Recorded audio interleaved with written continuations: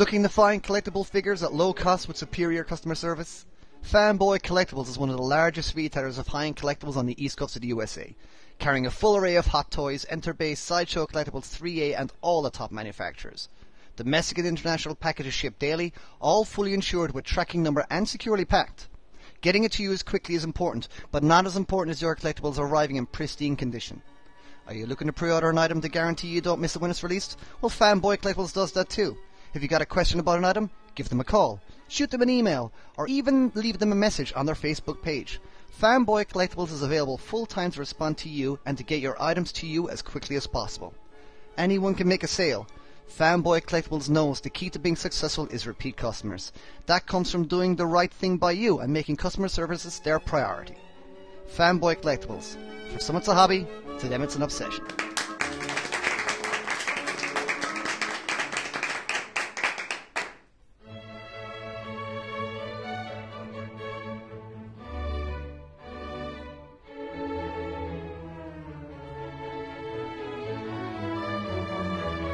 And hello and welcome to episode 28 of the Hottoycast, the really finding our foot in the social ladder episode of the Hottoycast, where we discuss all things high-end collectibles.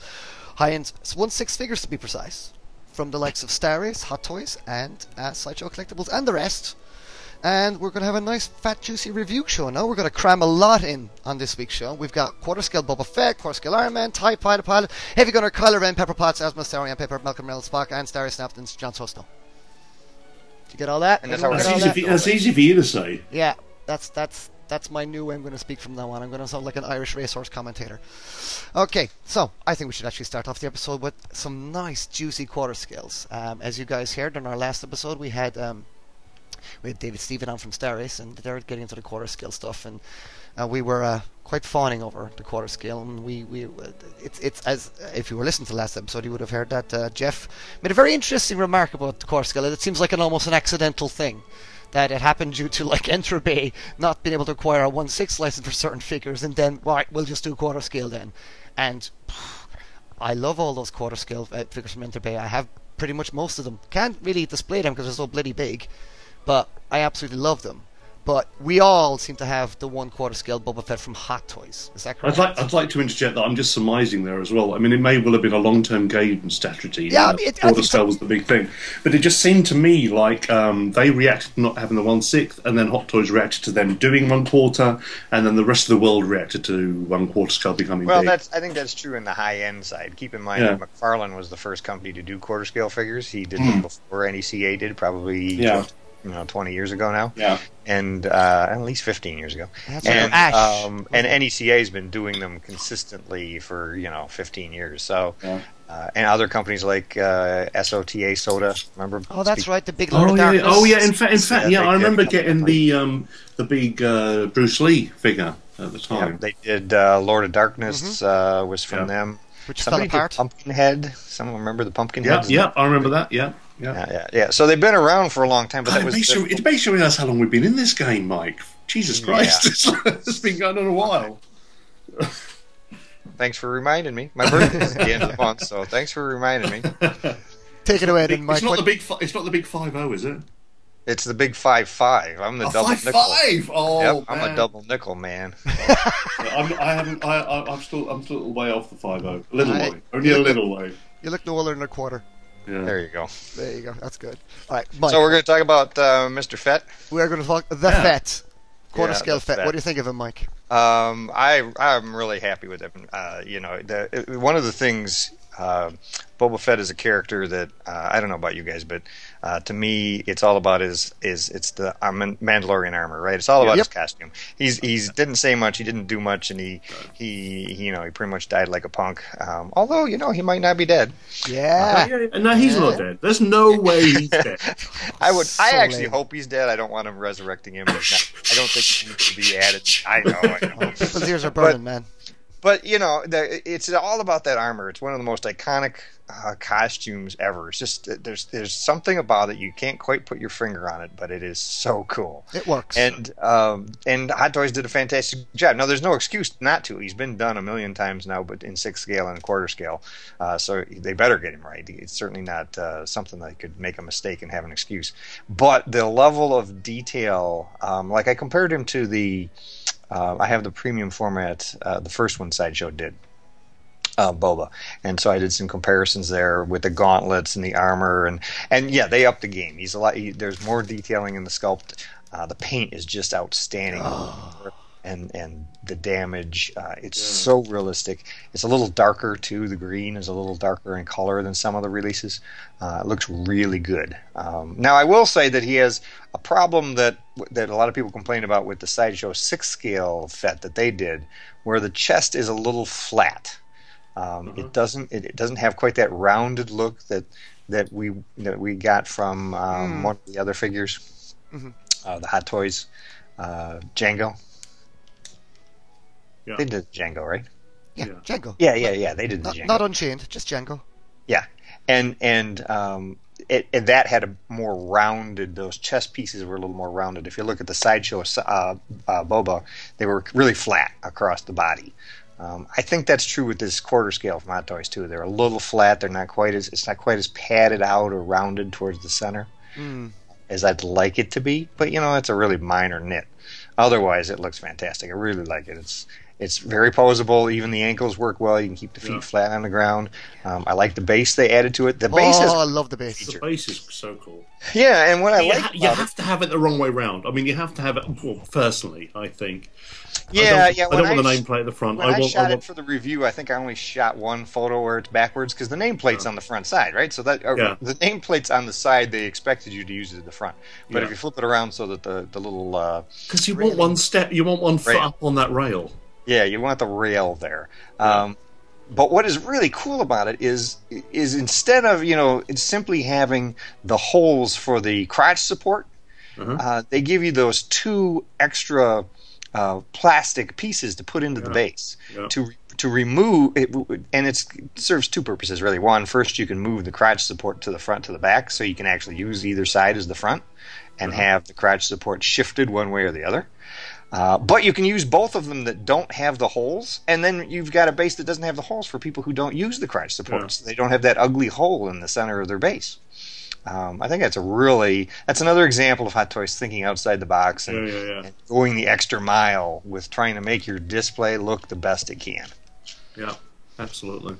I love this figure. I really do. I mean, it's kind of like, as I say, most of the time I'm kind of 1/6 purist. I've got a good selection of 1/4 scale now, and you can really see how the 1/4 scale kind of the landscape of being that bigger format, the fact that you've got a bigger palette, a bigger canvas.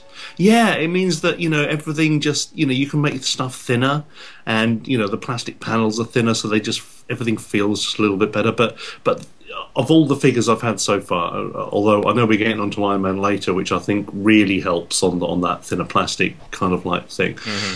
I just fell in love with Boba Fett. I mean, he's the character that we're all geeks, we all love. The one, if I had to have any issues with it, let's face the negatives first. The negatives. My negatives are, and I know they've been brought up before, that the Wookiee scalps are a bit clean, but you can change that. You can change that. You can just get some. The what are a bit clean? The Wookiee scalps hanging from the arm, you could just mix up some acrylic and some paint. You can dirty those up if you want. I think the base suit is a bit clean. The blue kind of like blue-grey suit could do with a little bit more weathering. Could have just been a little bit mossed up.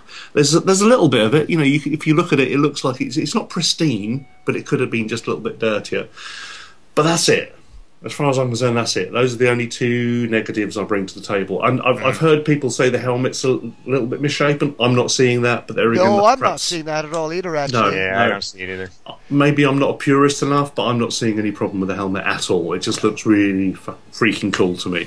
But everything else, I just love as Mike was saying, the fine details on the gauntlets. All those little switches, all those little tiny darts. it's all there, and it's all to really minute scale, to the point they're so freaking fragile. You know, you really need to be aware of them. You need to be really careful when you're swapping hands. Yeah, you really need to be aware of just how fragile they are, because those little darts and those little switches and whatever, they are really finely tuned to be in scale. So be aware of that. You know, when you're kind of like swapping stuff out, as Mike just said. But apart, you know, you put all the little detail, you put all the little tools in on his knees, half of which you don't even see. But like, there's one particular tool I noticed has all these kind of moving parts, and you're thinking, well, you know, we never saw that used in the movie. I don't care. The fact it moves, that's just freaking awesome. Yeah. That's just really cool. The fact that they've actually just to know it's there. And also, if you get the limited edition, I mean, it's funny actually. The limited edition I thought should have come with a cut-off gun. Because the cut-off gun, I would imagine very few people are going to display them with a cut-off gun. Yeah, however, yeah, exactly. But the special edition is the pistol, which I would have thought more people are going to want to display him with. But I mean, one of the little tiny details I noticed on that was that it looks to me like the holster they used for the gun, whatever it was on set, has got like a maker's mark on it. It's called, what is it? Nemod? I don't know. But whatever it is, I'm finding it difficult to read. But it looks to me like it's probably something bought off the shelf when they were making the film, and it's just got the maker's logo on it. And they've reproduced it, and it's here. And now I want to go and Google, you know, if that holster, if that sheath is still available for guns, because all those little tiny details just really add up to this being like the ultimate kind of like movie geek fans reproduction of the suit at this scale. And it's kind of like, and it's just absolutely freaking beautiful. It's just amazing. And the way that you hang the backpack on the back, it's got these little hooks you have to line up, and it's just basically gravity that holds it there. There's a light magnet. That's my complaint, actually. Though, there's a like magnet. A little bit there more is a security magnet there. There is a magnet. It's not as strong as what we saw with like the sideshow troopers, where the back really snaps to the back. So but there is a slight magnet. Yeah, if you were to try and pick him up by his backpack, you're in for some trouble. But at the same time, I like that, because I would imagine that when the suit was made, it was just gravity. The fact that we saw him fly, you know, across the whatever, that was just him hanging on a rope. But this thing would have basically, looking at the way it actually works, if he'd have hit jetpack mode, this thing would have flown off like 1,000 miles before he even left the ground. But I just love those details. It's like, this is a reproduction of the suit that was worn on set, and they've taken every bloody care that they could to reproduce that. Yeah. And as far as I'm concerned, that's all I want on my display, and they've done a great job. I think in this scale, what it does nicely is crosses that nice threshold for me between statue and posable. Yeah, figure. Right. It really, because I like getting something. You know, sometimes when you get a statue, you plop it on your coffee table and you turn it around, and it's nice, and that's pretty much what you can do. Really, just turn it around, look at it from different angles, and that's grand. But you pick up one of these quarter scale figures, and like the Boba, and you can sit it in front of you, and you can look at it at eye level, at all the little bits, and it has that, it immerses you a little bit more, I find. And I mean the quarter scales they're annoying because they're so big, and to display them is a bit of a nightmare. But the detail just does go beyond, I love the doesn't detail. it? Yeah, it's just so good. Like, Boba Fett looks like he's just walking off the screen, man. Yeah. Oh, well, the nice thing about the posability there, Eamon, is that Boba Fett's also the kind of character, you don't need to put him in some extreme pose. You know, he doesn't need to be in a Bruce Lee fighting stance or anything. Nope. But being able to pose him, you can make minor adjustments to the feet and the legs to get a natural pose, or you can make minor adjustments to the arms and the elbows and the wrists to hold the gun different ways, and it just, and the neck, give some personality to it by just the right tilt in the head. Absolutely. And he really is a character who benefits from being able to do those slight modifications to the pose over time and repose him in different ways. And nicely posable too. So he's well posable. You can and he's ratcheted. All little joints are nice and ratcheted and things. Yeah, and It's smooth, in fact, I know I mentioned my two negatives earlier with the Wookiee sculpts and the suit. My other slight negative, if you work with the figure and the articulation, you will get there. But it is quite tricky to get him to hold his gun in a good position. I don't know. I manage crossing over. Crossing. Oh no, you can manage it. You can work on it. You can work with it. But I think it's something to do with, you know, like the classic Fett pose of him having the gun hanging over his front with the other hand resting over it. Yeah. There's something about the way the belt hangs out, and there's something about. I've struggled. I've got there. I'm happy. Don't get me wrong. It's not as relaxed as you would like. All I'm saying is that as another slight negative is that you will have to you will work to get the pose you want. That's not a bad thing, because I think everybody should work to get the pose they want, because it should be really you should be really happy with it. That's a lot of fun though. You can grab it. You don't have to be like with your little tiny little fingers. Oh my god! All right, well, we better move on, because we've spent 13 minutes there on old Boba Fett. We'll get straight into the Iron Man quarter scale. Now, I'm well jealous that both you guys have this, because I was like, oh, it's lovely, but no, I haven't got this one, so I will take it away then again. You, Mike, start it off. Well, let Jeff start off this one. I've opened it, but haven't played with it too much. All right, well. Have you got it over there? Have you got it? Yeah. I mean, I've got mine in front of me. The thing I will say is, like I was saying earlier, I love 1/6 scale and 1/4 scale. A lot of the time, I think, well, do I really need it? With the Iron Man figure, I'm all of a sudden going to say, well, like Fett, I love all the detail, but like the thing about the Iron Man figures is that bigger scale just opens up room for so much more detail and so much more accuracy. The thing is, when you look at a 1/6 scale figure, Hot Toys do an amazing job in trying to scale everything as best they can. There's many moving parts, they engineer everything to the nth degree. But there is something about this at 1/4 scale where you look at the way the chest armour moves against the torso armour, and the way bits drop down, and the way the thigh armour moves up, and the way little hinges are hidden, and it's just so much more pleasant. It's just kind of like amazing. Right.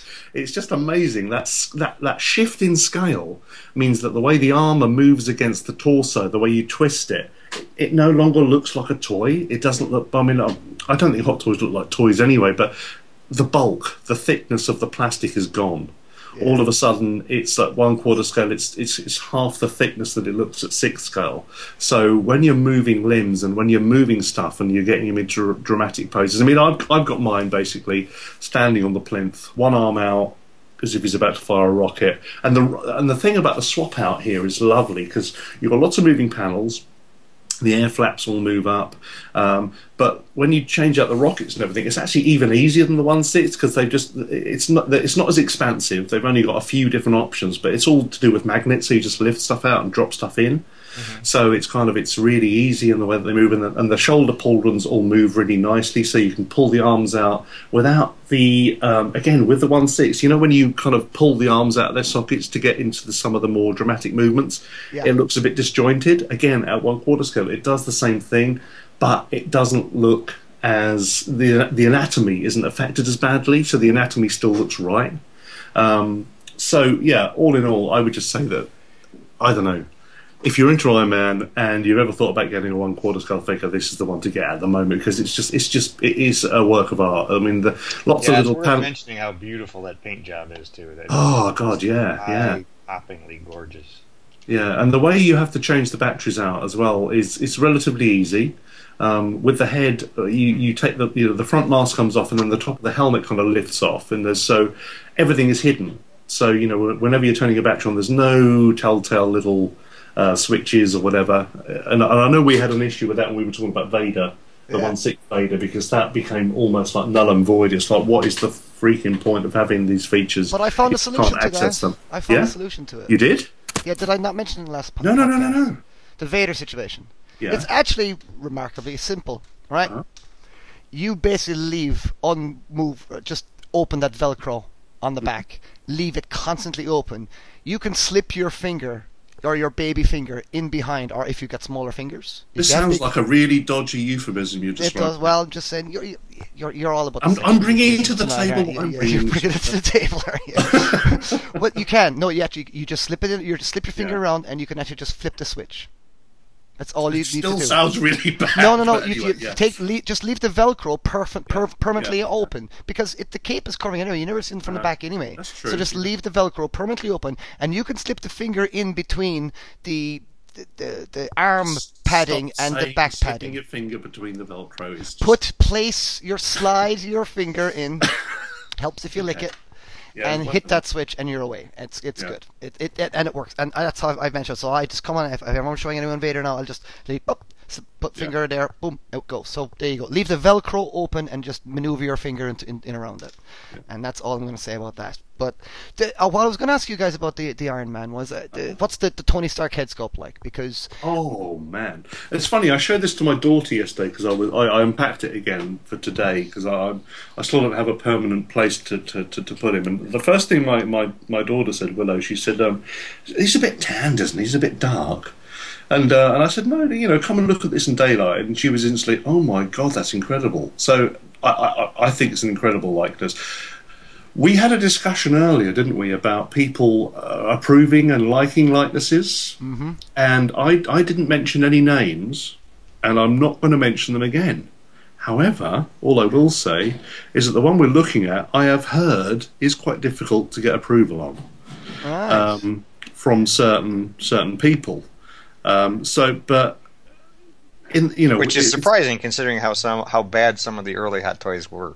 I know, exactly. and that's what I thought. Seriously, the first Iron Man Mark 3 face. He looked like the guy from the Rocky Horror Show. That's brutal now. I mean, that is really a brutal looking figure now. It's we were quite happy with it back then. Absolutely. So, but anyway, things have moved on.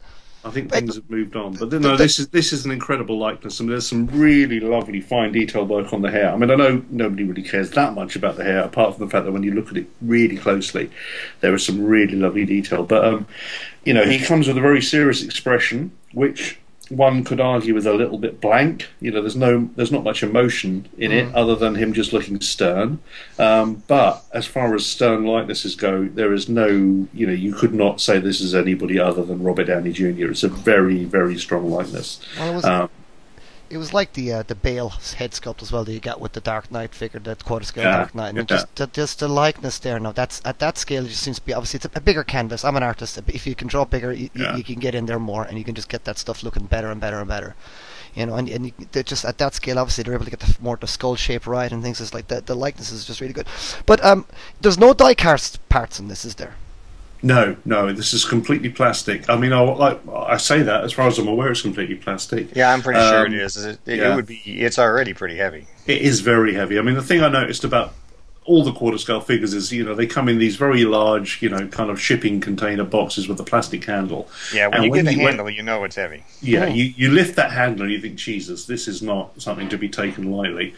And it's been that. It's funny actually, because when I was looking at the 1/4 scale license and I realised that we jumped from 004, 003 with Fett to 005.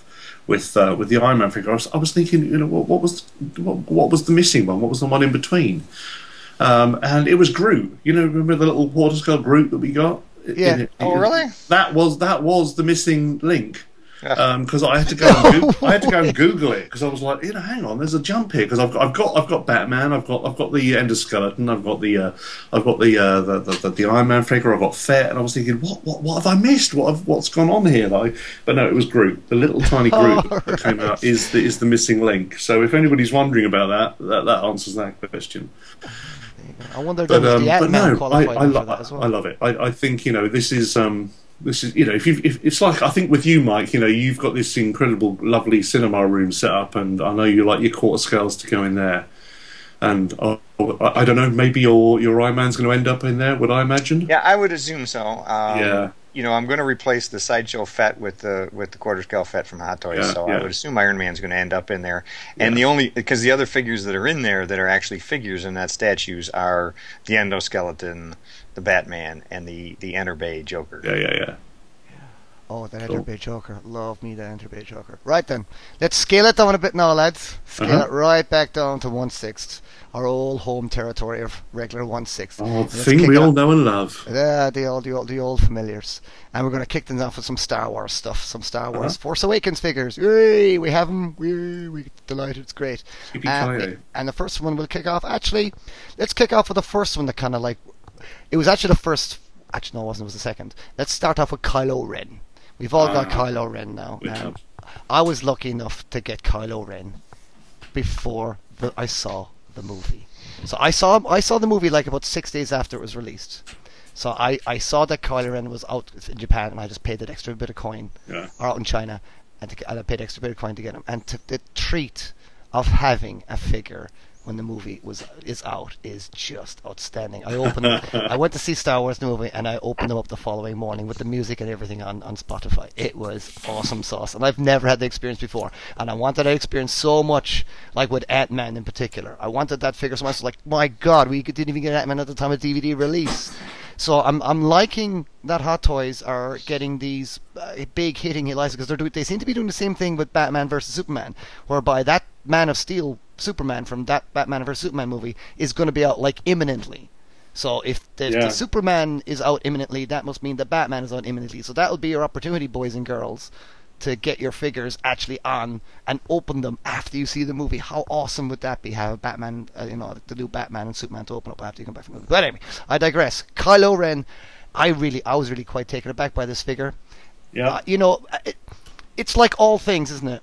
You don't really resonate. These characters don't really resonate you until you actually see them in action. So you see, in particular, I think Finn and Kylo Ren in particular, because I always like the look of Rey. Rey always looked great, so very interesting character. But Finn and Kylo are very basic looking kinds. They're not exactly the most elaborate looking characters. Yeah.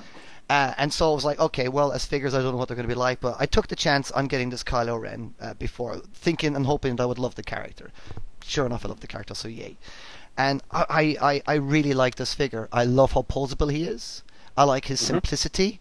The lightsaber is great, not perfect. It doesn't because it thins out towards the end. It doesn't seem to get all the light as well, and it's red. Red always has more of a trouble with that than the blue. And Red, saying that though, I straight away changed the batteries again on my Darth Vader, and that red in my Darth Vader lightsaber is plenty bright.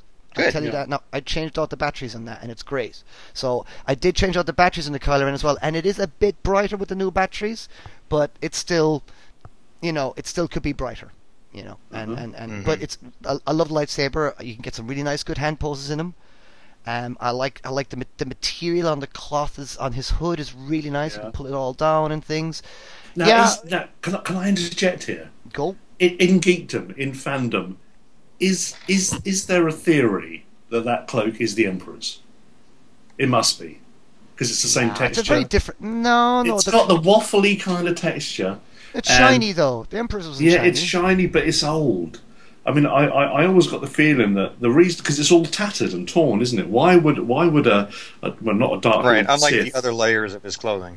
Well, yeah, everything's knackered. I know that, right. But what I'm saying is that I just think, is there some connection that he's meant to be wearing something that belonged to somebody? Well, the helmet's supposed to be probably made. Maybe we think it's from Vader, don't we? Well, so the folklore goes that Phasma's outfit was made from the Emperor's ship, which is why it's silver. Oh. And it's kind of like there was also theories it was made from a ship from Naboo, which was like the chrome ship. Yeah. But then it was said no, it's the Emperor's ship. But I don't know. Well, a royal ship. I agree with Eamon that Kylo was a character that he's doing the basic Johnny Cash black, right? And when you look at him, you think, well, he's all black. He's not going to be very interesting when you get him in hand. I didn't have very high expectations for him. Okay. He doesn't have the driver head sculpt, so I thought, well, he's just a mask character in an all-black outfit. When I got him in hand, like Eamon said, the different materials, using the heavier sort of canvas for the exterior, the mummy-wrapped arms with the perfectly aligned wrapping, so it's almost machine-like in its appearance. The nylon and some of the other materials that are some of the lower layers that are very different than that outer layer.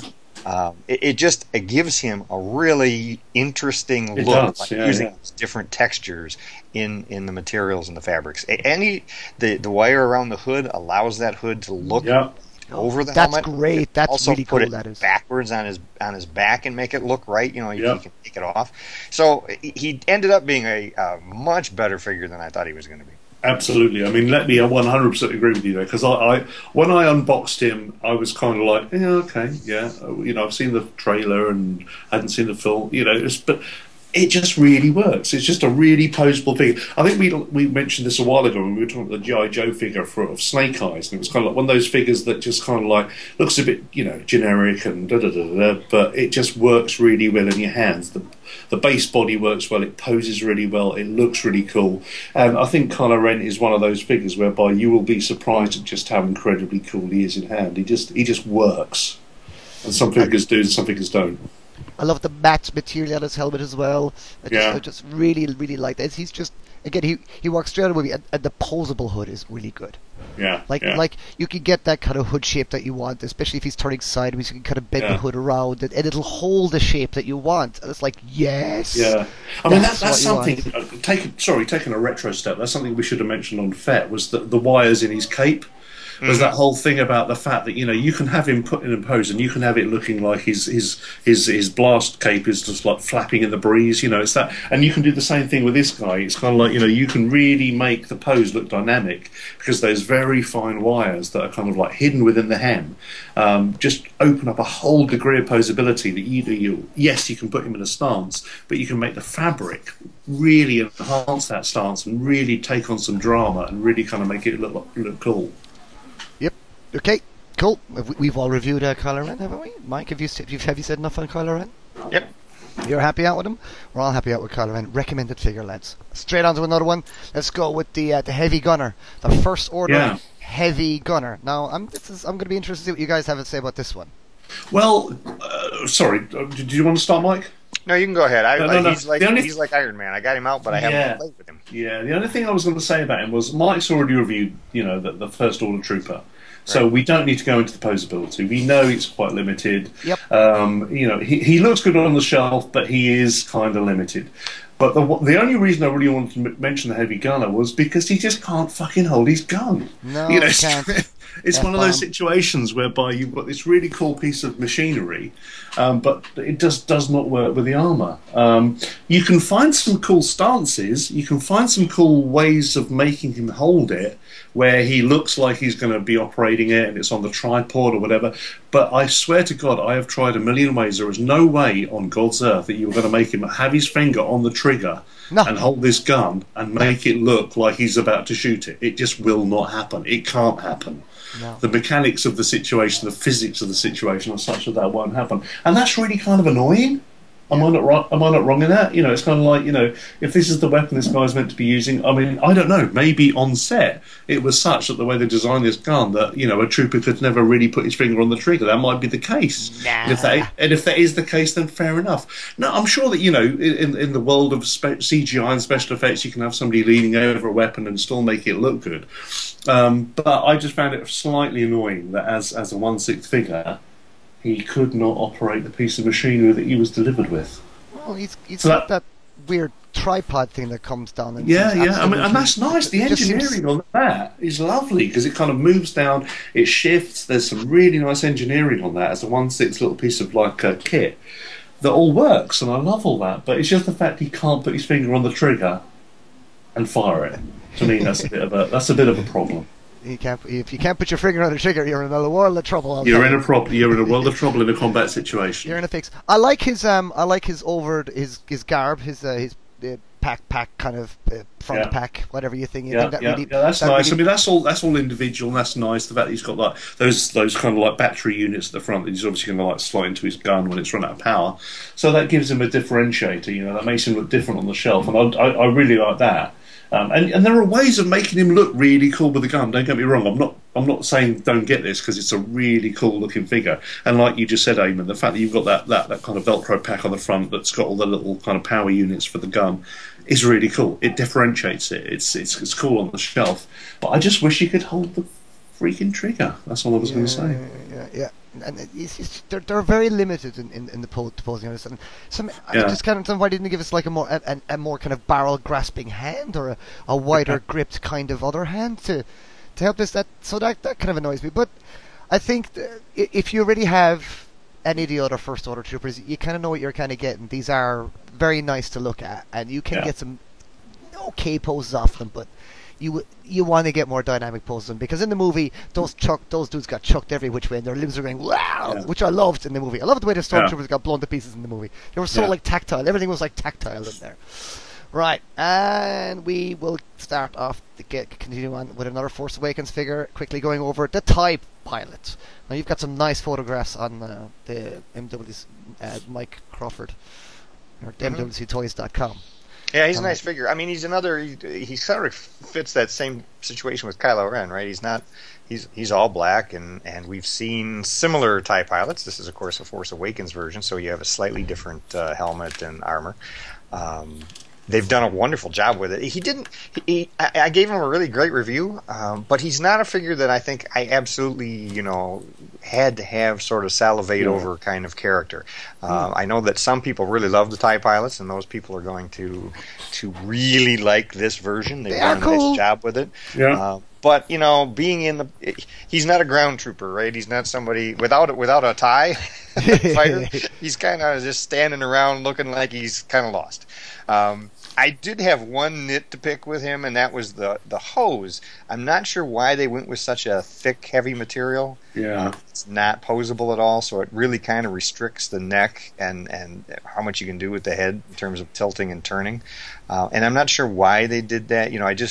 I just reviewed the power loader, the T-45 from Fallout that ThreeZero is doing, and he's got all tubes and hoses, and they're all a softer material that you can move and pose, and we've seen Hot Toys use softer materials with things like the Aliens astronaut outfits and some other things that they could have, I think, gone with and made this just as realistic and yet not and restricted it quite so much. But it's a fairly minor nit. He's not going to be in some flying ninja pose. So he's a nice background piece, though, isn't he? Yeah. I mean, he fits in. It's sort of like cosplayers in the 501st, right? Most of them are troopers, but you got to have a TIE pilot here and there. Just kind of peppers it out.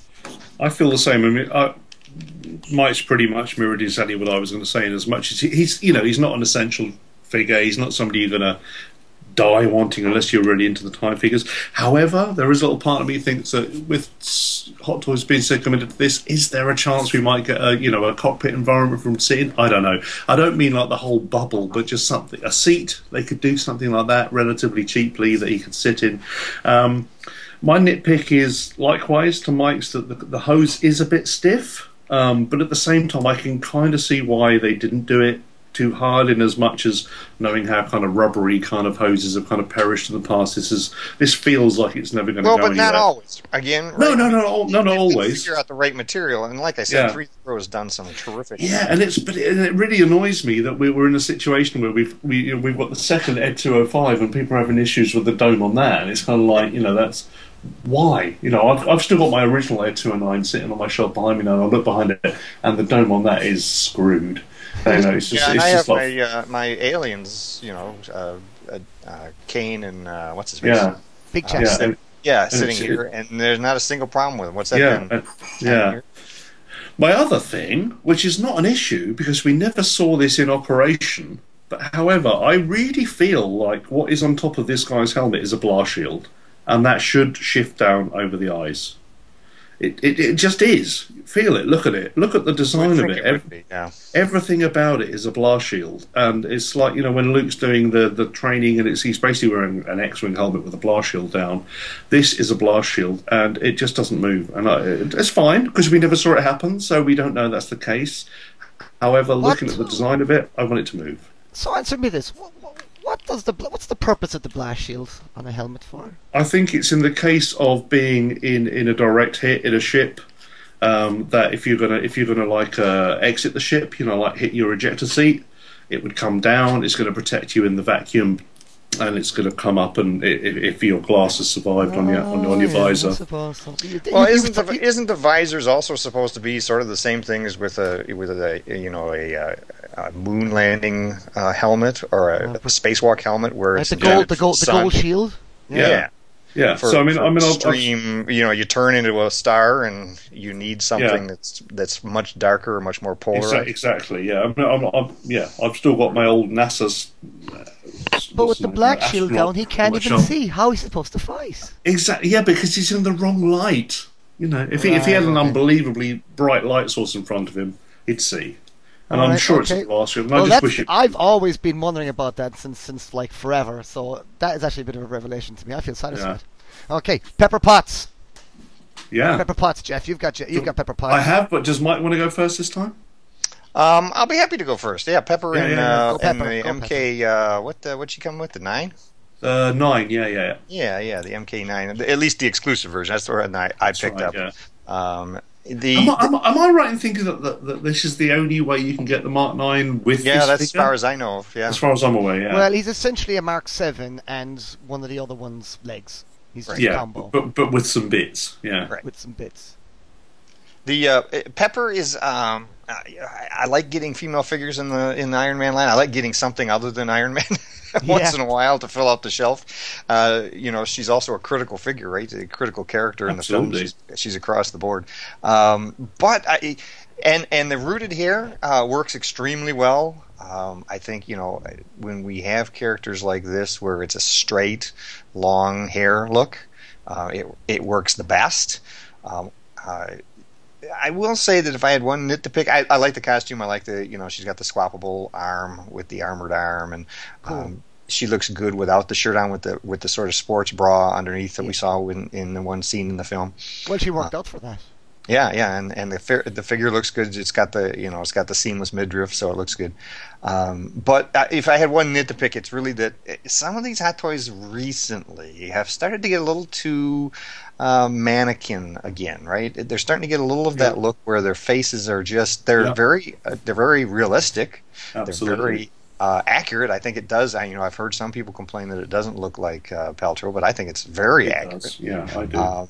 But she kind of looks sort of a mannequin, right? She doesn't have that lifelike look to the eyes and the skin tone, and that's that art thing, right? That's where you go from making something that's mechanically accurate to something that actually has life.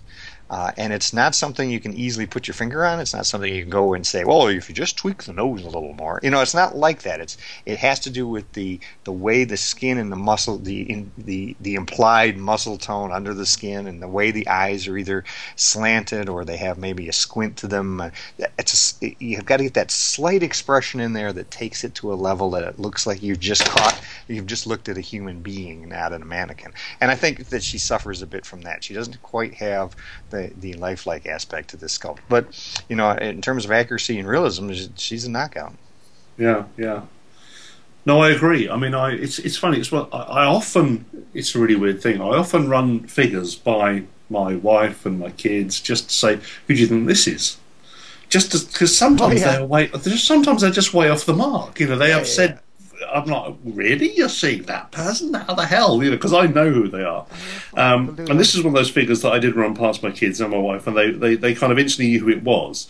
But my wife in particular said, "Yeah, it's her, but she looks a bit kind of hard. She looks a bit harsh.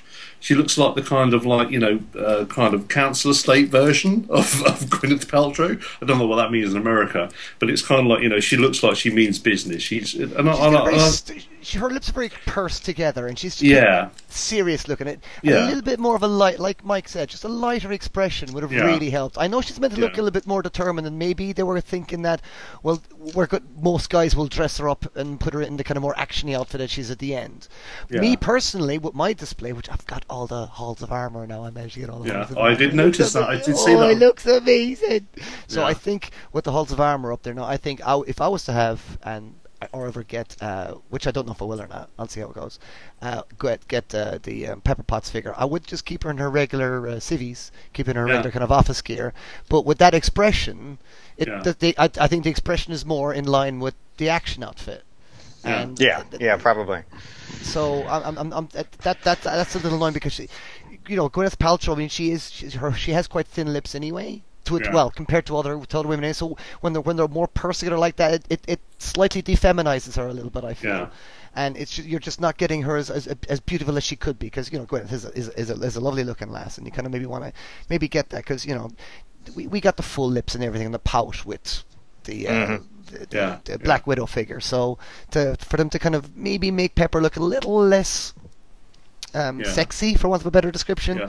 is a little disappointing. But Yeah. there you go. But it's also worth mentioning that they've done a great job on the rooted hair here as well. Yeah. Because she has got kind of flat hair. I mean, I would say the fringe maybe comes down a little bit low, maybe just a fraction low. But I think if I'm going to be completely honest, they know that there are a million customizers out there, and I think the reason that they've done it a little low, if anything, is that they know people might trim it. They might want just want to put a little bit of kind of hair product on that and trim it and make it exactly how they want it. So I think they've deliberately made that a little bit long. But it's a nitpick. They've done a great job on the hair. It's rooted hair and it looks really good on a 1/6 figure, which doesn't always, isn't always the case. So it's worth mentioning too that the shoes, which are really cool looking. Oh shoes, yeah. Very detailed. She stands great on those. She does. I've got her standing at the moment with her legs kind of like quite, relatively far apart in a kind of an action pose. And there's loads of articulation. She stands great on those heels. The ankles work really well. Yeah. No, we didn't mention anything about the Mark 9. I mean, it's another Mark. It's another power suit. If you have the Mark 7 or you have the what's the Valentine? What's the one? The Valentine one, not the Valentine one. I honestly don't remember anymore. It's like got a big X in it. It's got those legs. Mm-hmm. The legs. Well, and she's got the light up helmet too. That extra accessory. Oh yeah, that's nice. Which is nice, especially if you're doing like you are aiming with a diorama like that of this light up helmet set on a table there would look pretty cool. Was that a special edition thing or was that just regular? I don't know if she comes with it when it's just. I think she might come with it when it's just her because I think the special edition is the one that. It's either that helmet or the one with her face. Yeah. I got the one with the face with this, but the Mark 43, right? I've got a funny feeling the light up helmet is the special edition, but I don't know. Oh really? Yeah. That would be nice. I could be wrong. Well, based on what you guys are saying, I might actually because I'm selling on the mechanic from Ireland, the mechanic I have because he doesn't really fit in the collection now. Yeah. So I might actually, considering I've got the Hall of Armor now, I think I might maybe just trade him up and get the pepper pots. Actually, can you get her individually? Do you have to get it? Is it just? You can. I believe you can. I don't think you can get the Mark 9 as an individual, but I think you can get Pepper. Do you get the helmet? The helmet with Pepper? Well, you don't get the one with her face. I know for sure that the face and the faceplate to go on the MK43. That's only comes with the 2-pack. Right. I don't know about the light up helmet though. I'm trying to remember.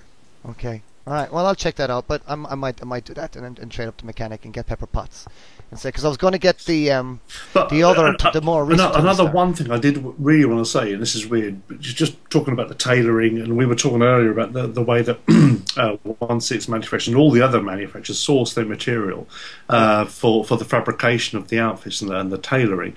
Is that the blouse, shirt, whatever you want to call it, that she's wearing, these very tiny little buttons that are kind of glued on, and like you said earlier, Eamon, about this ultra fine stitching, but the collar on it is just beautiful. It's just one of those little tiny details that if you're into this scale, if you're into 1/6, and you look at stuff that comes out of the box, and sometimes you see stuff and you think, oh my god, look at the size of that collar. It's just embarrassing. It just doesn't look right. But this looks absolutely freaking perfect. It's just like at 1/6 scale, she's wearing a blouse with stitching and with a collar that looks absolutely perfect. It's just one of those little things that it's one of those Hot Toys differentiators. Yeah. Okay, I went back and looked, and yes, the light up helmet is technically an accessory with the Mark 9, so you can only get it with this exclusive 2-pack. Right. That's what I thought. Yeah. And then and also for her, the single pepper does not come with the head to put on the 42. Yeah. Oh, yeah. So it's basically a double. You get a double accessory with the 2-pack. Then you're guaranteed the head reveal, but the special edition is the light up. Yeah. Okay. Europe listeners, look no further than Space. Space, search for popular action figures and collectibles ends. The best service possible and steady accessibility by email and telephone is one of the top priorities at Space. They carry a wide range of collectibles, not only from major brands like Sideshow, Hot Toys, Enterbay, NECA and McFarlane, but they also specialise in the exotic and small new manufacturers. A very important department to them is their 1/6 scale section, which is currently getting bigger and bigger, offering lots of clothes, bodies, head sculpts and accessories. Hot Toys is of course one of their specialities, so you can pre-order all newly announced figures from their web store. They often have Hot Toys figures in stock earlier than any other dealers. They are also the best source in Europe for convention exclusives. Space loves what they do, so you can depend on them for secure packaging, ensuring your items reaches you in mint condition. In-stock items get processed normally the same day. Pre-ordering customers will be notified in advance once an item arrives in stock and before it gets shipped. Space is located in Germany and offers clearly arranged shipping flat rates to all European countries. On most destinations you can even get free shipping. For EU customers, this of course means that you will not be surprised by any customs fees or import taxes. Space is serving us collectors with the finest items for over 15 years. If you're located anywhere in Europe, do go to Space. www.space-figures.com. Okay, let's talk about Azmus for a minute quickly here. They had Saruman, Merry, and Pippen come out this last month, and I got to say they've really turned the corner on the Lord of the Rings Hobbit license. I was not happy with the Tauriel, if you remember. I was not thrilled with Eowyn. I did like Aragorn, although some people had a lot of trouble with the hair sculpt. But the Saruman is a beautiful figure. Now, this is a sort of, you might think of it as a predecessor to what we're going to see from Star Ace later in the year, where they mix rooted hair with sculpted beards on some of their characters, like Dumbledore. And Saruman has the long rooted hair, just like we just talked about with Pepper Potts. It works really well. It's a really good choice when you have thin, long hair like that. It matches well with the sculpted beard they've given him. There's nits to pick. I do think the beard's a little rounded. It could be a little more pointed, but the amount of fine detail in it allows it to match up pretty well with the hair and not have a real problem between the two. Conflicting or clashing.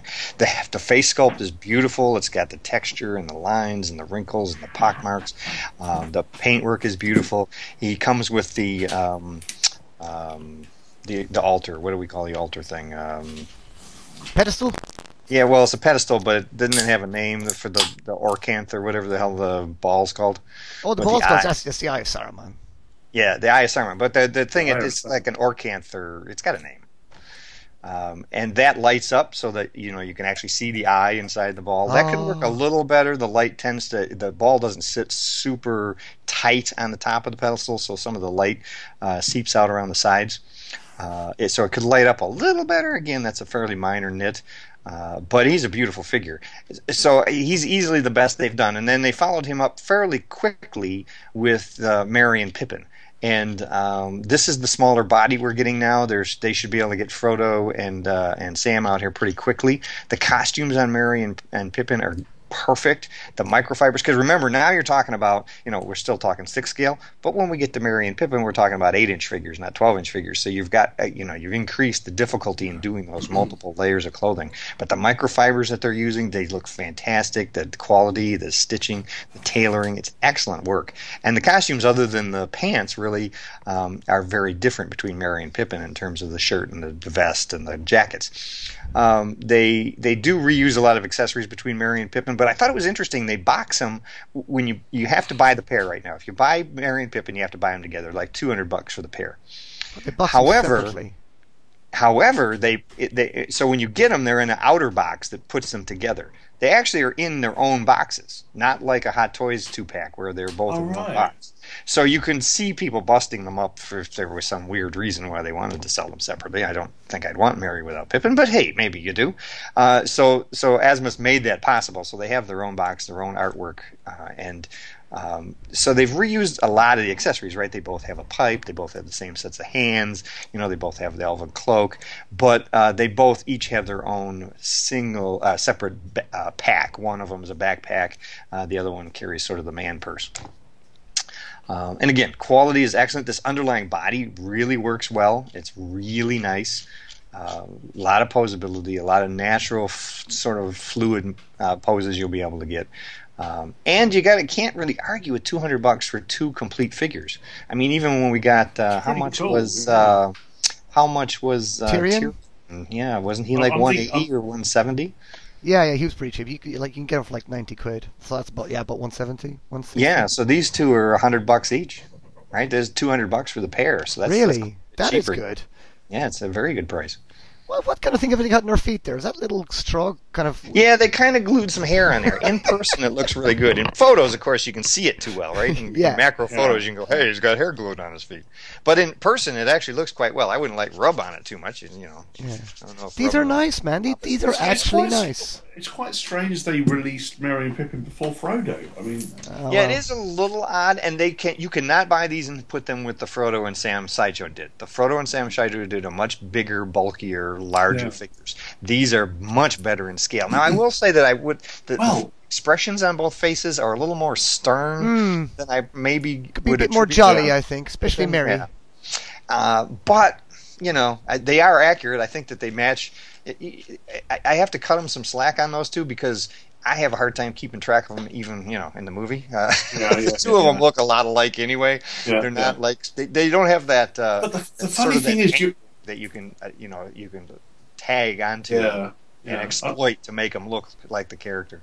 I remember going back to when the movies came out. Who was the first company who ever licensed that Chinese company? Was it Dragons and Dreams? Dragons and Dreams, that's it, Dragons and Dreams. Because I got the full set. I mean, there was a point where they could not give them away. And it was kind of like, I remember seeing them in a store in London, in the cinema store, which is not far from the Forbidden Planet. And they were asking like 250 quid each for them, which is unbelievable. And I remember looking at them thinking they had really lovely outfits, but the likenesses were way off. Way off. The Saruman wasn't too bad, but the rest of them were pretty bad. But even Saruman, they kind of painted his hair and his beard in this kind of silver colour rather than white. But anyway, about a year later, like I said, they literally couldn't give them away, and I bought them online, like the full set, and I think I ended up paying about 25 quid, 30 quid each for them. And to this day, I came across them in the loft about a year ago and broke them out and had a look at them. And to this day, I still maintain the outfits were bloody brilliant. They were like, I don't know because I haven't held them side by side, but they had this really lovely, as Mike was saying, microfiber, really tiny stitching, lovely little buttons, and the difference between when you look at what Sideshow did and what they did with particularly figures like Legolas, was that it wasn't all plastic accessories. Everything was kind of like leatherette, and all the knives and the blades and everything all fitted in the little sheaths, and it was just beautifully done. And they did I also have the Sideshow Strider, and it's a great figure, and I got the exclusive, which came with a cape and whatever. And he was a figure I really wanted. But again, looking back at what this, what Dragons and Dreams had done, the outfit was way superior. It was just kind of like, it was just really beautiful. It was just, they really fell down on the fact that they didn't have good sculptors and good paint. The likenesses were awful. But yeah, the accessories were quite nice too. They were really nicely done, and I know to this day. I mean, has anybody ever done? What was the dwarf? No, we had a Gimli in the Toy Biz line. Right. Okay. Right. Toy Biz took a crack at 12-inch figures too. But they did a lovely Gimli. They did a really lovely Gimli. Again, the head sculpt wasn't great, but all the accessories, all the axes and everything. Yeah, if you ever want to see a truly atrocious example of a rooted beard, look at the Gandalf from Toy Biz. Remember they tried. I have that one. I do have that one, and the hat, the cloth hat. Yeah. The cloth hat is really. Well, it looks like though with Azmus we might finally get a full fellowship, right? We know Gandalf the Grey is coming here pretty soon. Yeah. They've Sam and Frodo are coming very soon, and they've already been showing Boromir sculpts, so that really just leaves Legolas and Gimli, and they'd kind of be a no-brainer, right? I tell you, man, I'd never seen the Saruman figure until your pictures on WCToys.com, and this is a nice figure, man. That's what I'm telling you, man. He's really nice. I really, really, really like him. Like, wow, he's really nice. It's a really nice Saruman figure. I'm actually quite tempted by him. He's really cool. Yeah, he's certainly the best they've done of the series so far, and he speaks well to what they, I'm hoping that this is what we see with the Gandalf the Grey. Have they improved in that head sculpt though? Because he ended up getting squished, man. Well, that was the white. That was the white. Yeah. Remember they did the white first. Yeah. So now the Grey is going to have a whole new head sculpt. Well, you want the Grey. The Grey is the one to have. Yes, you have to have him for the Fellowship. I said that in a very Irish way there. The greatest one to have. That's Right. the one. That's the fella that you want. That's the fella that you want. So it is. So it is. Right, and these are, I like Mary and Pippen as well. They're actually quite nice. Yeah, a different facial expression, a bit more jolly facial expression, because we are talking about two stoner hobbits here at the end of the day. So, something a bit more jolly and a bit more frivolous would have been nice. They're a bit more stern. But they're actually quite nice figures. Again, very nice done. Azmus seems to be upping their game a little bit. Still resentful of them because, I want to do this. Right. Just go with it. I'll just go with it. I'm doing lots of stuff for Starry, so it's all good. Right, so let's discuss quickly, and then, because the clock is a ticking, chaps, we're going to try and squeeze in now Malcolm Reynolds, Spock from Star Race, and Jon Snow from ThreeZero. So let's quickly get done into Malcolm Reynolds from DMX, is it? QMX. Quantum Mechanics. Quantum Mechanics. Yeah. So there we go. Malcolm Reynolds from Mike. I don't have these figures, but didn't they start out just doing props? Isn't that Quantum Mechanics started with, well, they did props and they did ships. Remember, they've done ships, I remember. Star Trek ships. They do. I mean, we're talking thousands of dollars, but they're beautiful. Yeah, didn't they do some really nice Battlestar Galactica stuff as well? Yeah, yep. They've touched on that license. They've done some really cool stuff for Warehouse 13. They did that. That's right. Yeah. They're very small and they do very high end, very high quality stuff. So then they got into Firefly. A couple of years ago, they picked up the license and they did a statue of Malcolm Reynolds, and they did some of these. They did the prop replica of the gun, his gun, a couple of different times. One sort of in a lightweight, great cosplay version, and then one in a more metal and wood version. And so now this is their first 6-scale figure. Now they showed this figure, oh my God, a year and a half ago. It was like the 2014. Quite a while. San Diego Comic-Con the first time we saw it. It looked good then. By the time they got around to the 2015, they continued to have all kinds of manufacturing problems. We talked about this when we talked to Star Race about having it being so difficult. You don't have people on the ground with the manufacturers overseas, and it really is hard. And I think that's what they ran into. They ran into a lot of trouble with getting the kind of quality they were expecting in the actual manufacture process. So they fought with that a long time. They fought with it on the costume and in the head sculpt. And last summer when I was at San Diego Comic-Con, they said they had gotten the figures, and within 2 weeks they were going to start shipping them out. Well, the figure that they showed at Comic-Con, the head just didn't look right. It was much larger than it had been. The paint job was kind of flat. It kind of got back to that toyish look instead of having a stick on. And clearly they listened to what people said about that, and they had the head sculpt completely redone again. And the second version, it was much improved. But rather than unpack all those figures and swap the heads, because they were all done, they were finished, they were manufactured, they were assembled. Instead of going through and reassembling them with the new head, they put the head in a bag and stuck it in with the other head. So you get done them. Well, what's good about it is, first, they admit they had a problem. So you can see what the problem was. And secondly, if you look at the photos of the head sculpts, the worst head sculpt, which is looks a little wider, the nose is a little wider. It's still Nathan Fillion. Mm-hmm. Yeah. It's still a decent likeness. It looks like Castle. It does look like Castle. He got a Castle and a lot of people have started using it. Because he's a little heavier in Castle, isn't he? He has put on a little bit of weight. More like Castle than it looks like in his younger days. I think that the final head sculpt that they did add in, it is a much better paint job and much better quality. The costume is extremely nice. The one that you could pick is that the outer jacket could use a little more weathering. It's very clean, but that's a touchy thing. You got to be kind of careful with that. The rest of the costume is quite nice. The holster could be a little better, but overall, this is an extremely nice figure. Especially, again, we're talking a price point of about $180 instead of $240, and I think they've done a great job. This also bodes well to their next releases, which they're looking at Trek, and they have Kirk and Spock that they just showed off at Toy Fair here recently. Yes. At last, 1/6 Star Trek. Good. Yeah. The one thing I will say is that I was a fan of Firefly and the movie. What was the movie called? Serenity. Serenity. It was always meant to be called Serenity. The network just dubbed it Fire. Yeah, and I loved it. You know, it was one of those things.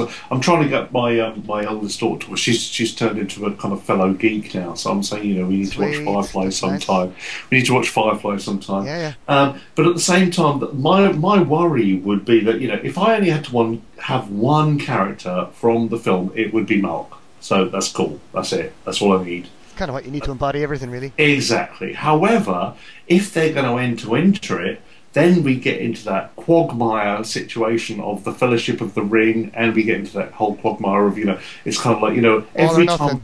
Yeah, it's kind of like, are you going to give us everyone? Or are you just going to give us a few? Because next it's going to be Jane, is it? Would it be? Yeah, you have to have Jane. I mean, I could live with just the two of them because of the relationship between the two of them. Yeah. Mm-hmm. Yeah. Then I want Zoe, right? Isn't that her name, Zoe? Yeah, exactly. Yeah. So I basically, me personally, it'd be Malk or nothing. It's kind of, I don't need to. It's Malk or Jane and the rest of the crew, and I don't know. It's just one of those really awkward situations where it's like when Hot Toys did what was it called? What was the big not X-Men? What am I trying to think of here? God, Dr. Manhattan, help me here, guys. Oh, Watchmen. When they did Watchmen, it's all or nothing. You only got two of them? We only got two, and it's kind of like, you know, we didn't get Rorschach, we didn't get, you know, all the important people, and it's kind of like you're thinking, well, what was the point? I've now got two characters from a franchise that I love the comic book, I enjoyed the movie, but what's the point? You know, I want all or nothing. And it's kind of like with Malk, I could live with Malk in the same way as I could live with Kirk. No, I couldn't. I could live with Kirk and Spock. No, I couldn't. I couldn't. No, I couldn't. I could live with Kirk, Spock, and McCoy. I need Kirk, Spock, and McCoy. Yeah, the trio, the holy trio. Yeah. Yep. I need them. But with Firefly, I could live with Malk. I think I would agree with that. I think you kind of only need one, but maybe if there are diehard fans of this show, so I think if they were to put out the whole crew, they might sell them. Well, I'm sure they would. It's just the numbers, isn't it? It's like I remember years ago working with what they called English company that did some Hammer stuff. They did the Bruce Lee Dracula, not Bruce Lee. Bruce Lee. Yeah, Christopher Lee. Christopher Lee. Bruce Lee as Dracula. That would be a good one. Christopher Lee Dracula, and they did a figure from UFO, which I've still got on my shelf behind me. He said turning around, but it's kind of like it's one of those things where it's so cold. It's so kind of like very cold that it's kind of you're never going to have the numbers to make it viable as a huge commercial process. And I just wonder if Firefly is one of those things, but I just don't know. I think Star Trek is though. No, Star Trek. You're on safe ground. I have safe to say, ground. Star Trek. I really like those Star Trek figures. Now this ties into the next figure as well because you've also got and you got an advanced one as well, Mike. As soon as you posted on Facebook, I was like, oh, can you get another one? And you got the Mezco Spock. Yeah. The Mezco 6-inch Spock. Now this 112 collective. That looked really nice. Now I was a bit slow on the uptake. And I remember when you talked about the Mezco Batman, and you had that at the time, and you were raving about it, Mike. And then I told you I experienced it one in hand, and I was like, well, he's very bulky and he's very thingy, but that's the kind of character. I'd like to see how this translates into other figures. And I got me the Dread for Christmas.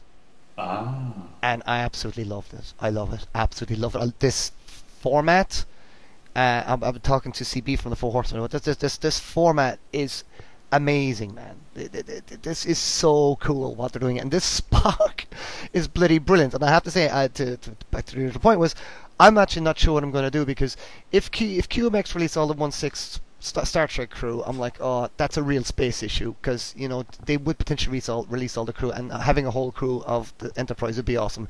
But you could just get away with the Holy Trio. Yeah, but if you option then, or you choose then maybe the Mezco route, you could get the full crew and have a nice little selection and have their little play set, and because they are on about making a diorama as well with the chair. Yep. And it's like, very nice. And so tell us about it, Mike. Tell us about the Spock. Well, the Spock, this one is the Toy Fair exclusive. So at Toy Fair, they rushed out, I think they only made about 100 of them for people who were attending Toy Fair at their press event. Nice. And so it's not the final release. This is you're getting the same figure, but you'll get more stuff with it when they do their final release, including a second head sculpt. This one was fairly basic that they got out for Toy Fair to make sure that people started the buzz about how cool these figures are, and they are really the slim body. That was the thing. Are they going to start making completely different bodies for different characters? Yeah. This slim body looks fantastic. The microfibers, this microfiber material is so thin, and it hangs so naturally. Now it'll be interesting to see when they step into some other licenses, which they have shown, where they'll have more layers, like Shazam. Yeah, well, even like Frankenstein's monster, right, where you're going to have a couple of layers. It's a jacket. It'll be interesting to see how well it translates. But on Star Trek characters, where you've only got a single layer, the tunic and the pants, they look fantastic. It's an amazing look. And as you said, they've already shown Sulu. They've already shown Kirk. McCoy and Scotty are a no-brainer, and they've started showing diorama pieces for a bridge set. So this could be a potentially, the be-all, end-all sort of original series display. Yeah. I'm very excited. I think. And while the sculpting is amazing, it's really the paint also at this scale is just dead on. There's no miss in the lips or the eyebrows, the eyes. They're just dead on, and that's, I think, what's really making the difference at this scale. I heard. I got to say, I did hear. And I don't remember exactly where I heard it, but one of the stupidest things I'd ever heard, where somebody actually commented that they didn't need this good a detail at 6 inches because you can't see it unless it's in macro photos. You can see it. And my comment to that was, first off, macro photos never make anything look better. All right, there's no. I don't care if it's a 6-inch toy or a 12-inch toy. A macro. I don't care if it's you. A macro photo will not make you look better. It's always when you take it and actually have it in hand. It's the fact that there is that extreme detail that gives it such a fantastic in-hand appearance. It's so realistic and clean, nice and clean. I think back in the day. When I was before I was even guest reviewing for Mike, when I used to read his reviews, and God knows I used to just absolutely eat them up. I was just like, there was nobody else doing this shit out there then. And then I thought, well, could I ever go at this? Yeah, I will. And, it's just kind of like, it's just like observing, really. It's just telling people what you see and letting them know about the shit that we care about. And it's kind of like one of those things where the detail that is there is all that you can talk about, and it's like, why would you not talk about the fact that there is detail there? It's kind of like it goes against the grain. But to say something as simplistic as the fact that you can't see this stuff with the eye is ridiculous. Because you can't. I mean, it leaves an impression. Yeah, in hand. It's just amazing, the quality. Yeah. These are really nice, and you're right, Eamon. There's something that now, like I said, the QMX Spock and Kirk look fantastic in 6 scale, especially the Kirk. Kirk is a hard, we've talked about it before. There's certain characters, Harrison Ford, Mark Hamill. There's certain actors that are very difficult for whatever reason for sculptors to capture. Leonard Nimoy and Spock isn't necessarily one of those. We've seen some good Spocks in the past, even in like Playmates figures. Diamond Select ones. Spocks, Art Asylum and Diamond Select. They did some nice work, but Kirk is always a problem. And that QMX 6 scale that they showed off at Toy Fair here just a few weeks ago is outstanding. You can still find a few nits with it. Certain angles, he doesn't look quite as perfect as other angles, but he is the best I've seen. Mm-hmm. And so we'll see how Mezco does with the Kirk. The Sulu looks really nice. So far so good. Okay, right, Drew. Right, well, lads, we're going to have to finish up really quickly. We're going to have to get on the boogie here. Let's squeeze in Jon Snow quickly.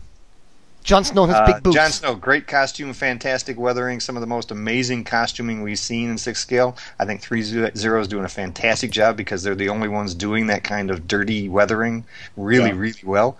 Not so good head sculpt. I do think it gets more crap than it deserves. It's a better head sculpt than people are giving it credit for, but it is not. It is not a dead-on match to the character or the actor. No, sadly. It's not even a dead-on match to the prototype, though. No.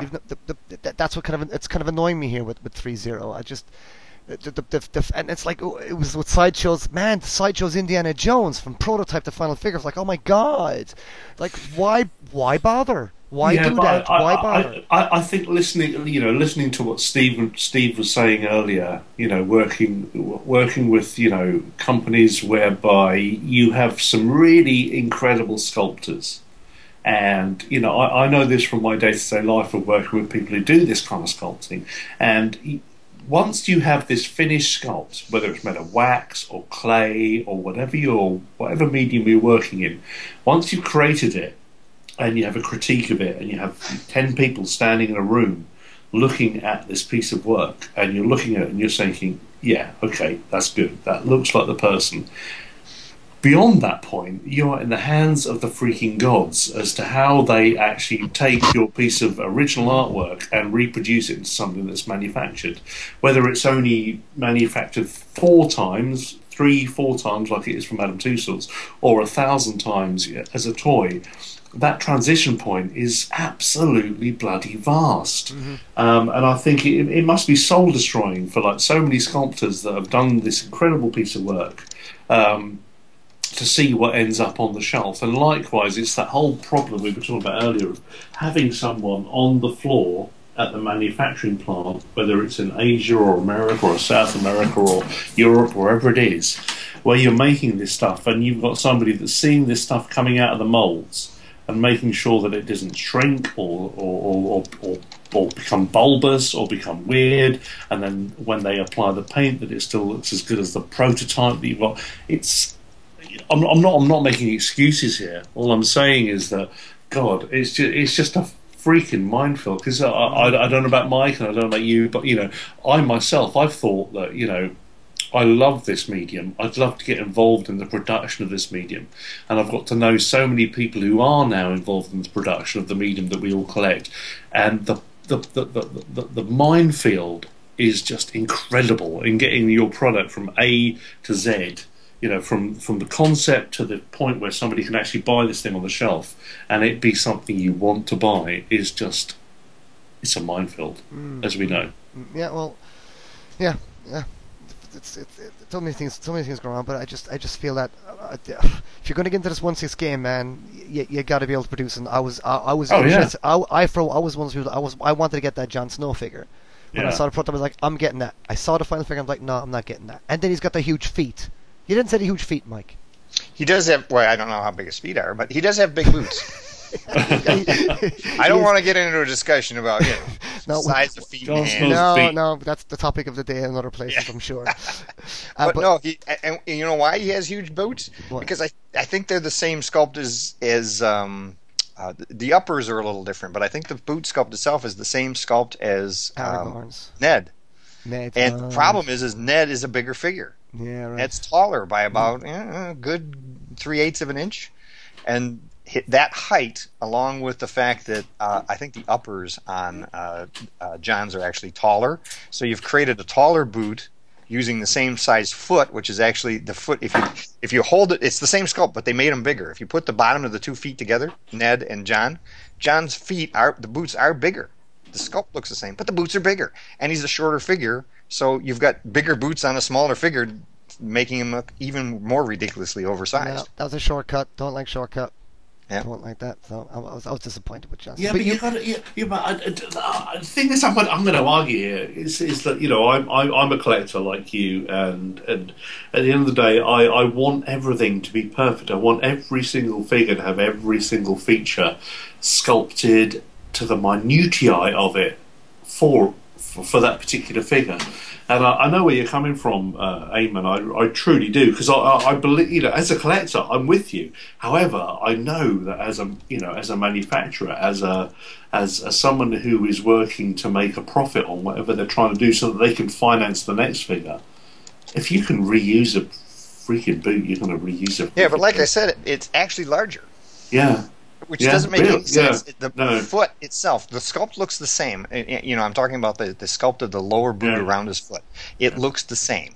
However, it's bigger, and it's not a lot. We're talking millimeters. Yeah. But when you're talking about a figure that's only just shy of 12 inches tall, millimeters makes a huge difference. It does. And when you look at it, you can because when people were looking at the photos early on, they were saying the boots were big, and I didn't really pay a lot of attention. I try to avoid too much comments like that, because then sometimes it can become distracting. Sometimes I find. So I didn't really pay too much attention, and I didn't. I kept thinking to myself, they're pretty much the same looking boot as Ned, and Ned's were fine, so they must be fine. But when I got him, it was pretty apparent, so I pulled Ned out to actually compare the two, and the boot is bigger slightly on a shorter Jon Snow. Yeah, so it does throw off the look. Like I said, the head sculpt I think gets more crap. It actually isn't as far off as I think some people are claiming. You get you get people who will look at it and go, "Oh, it looks like." Yeah, they'll put a side by side picture. Yeah, well, and it is, but it is not at the quality level that we're expecting in this market. That's at the end of the day, that's the fact. And you get the dog with him. And the dog, he's a pretty big dog. Wolf. The dire wolf is a decent scale.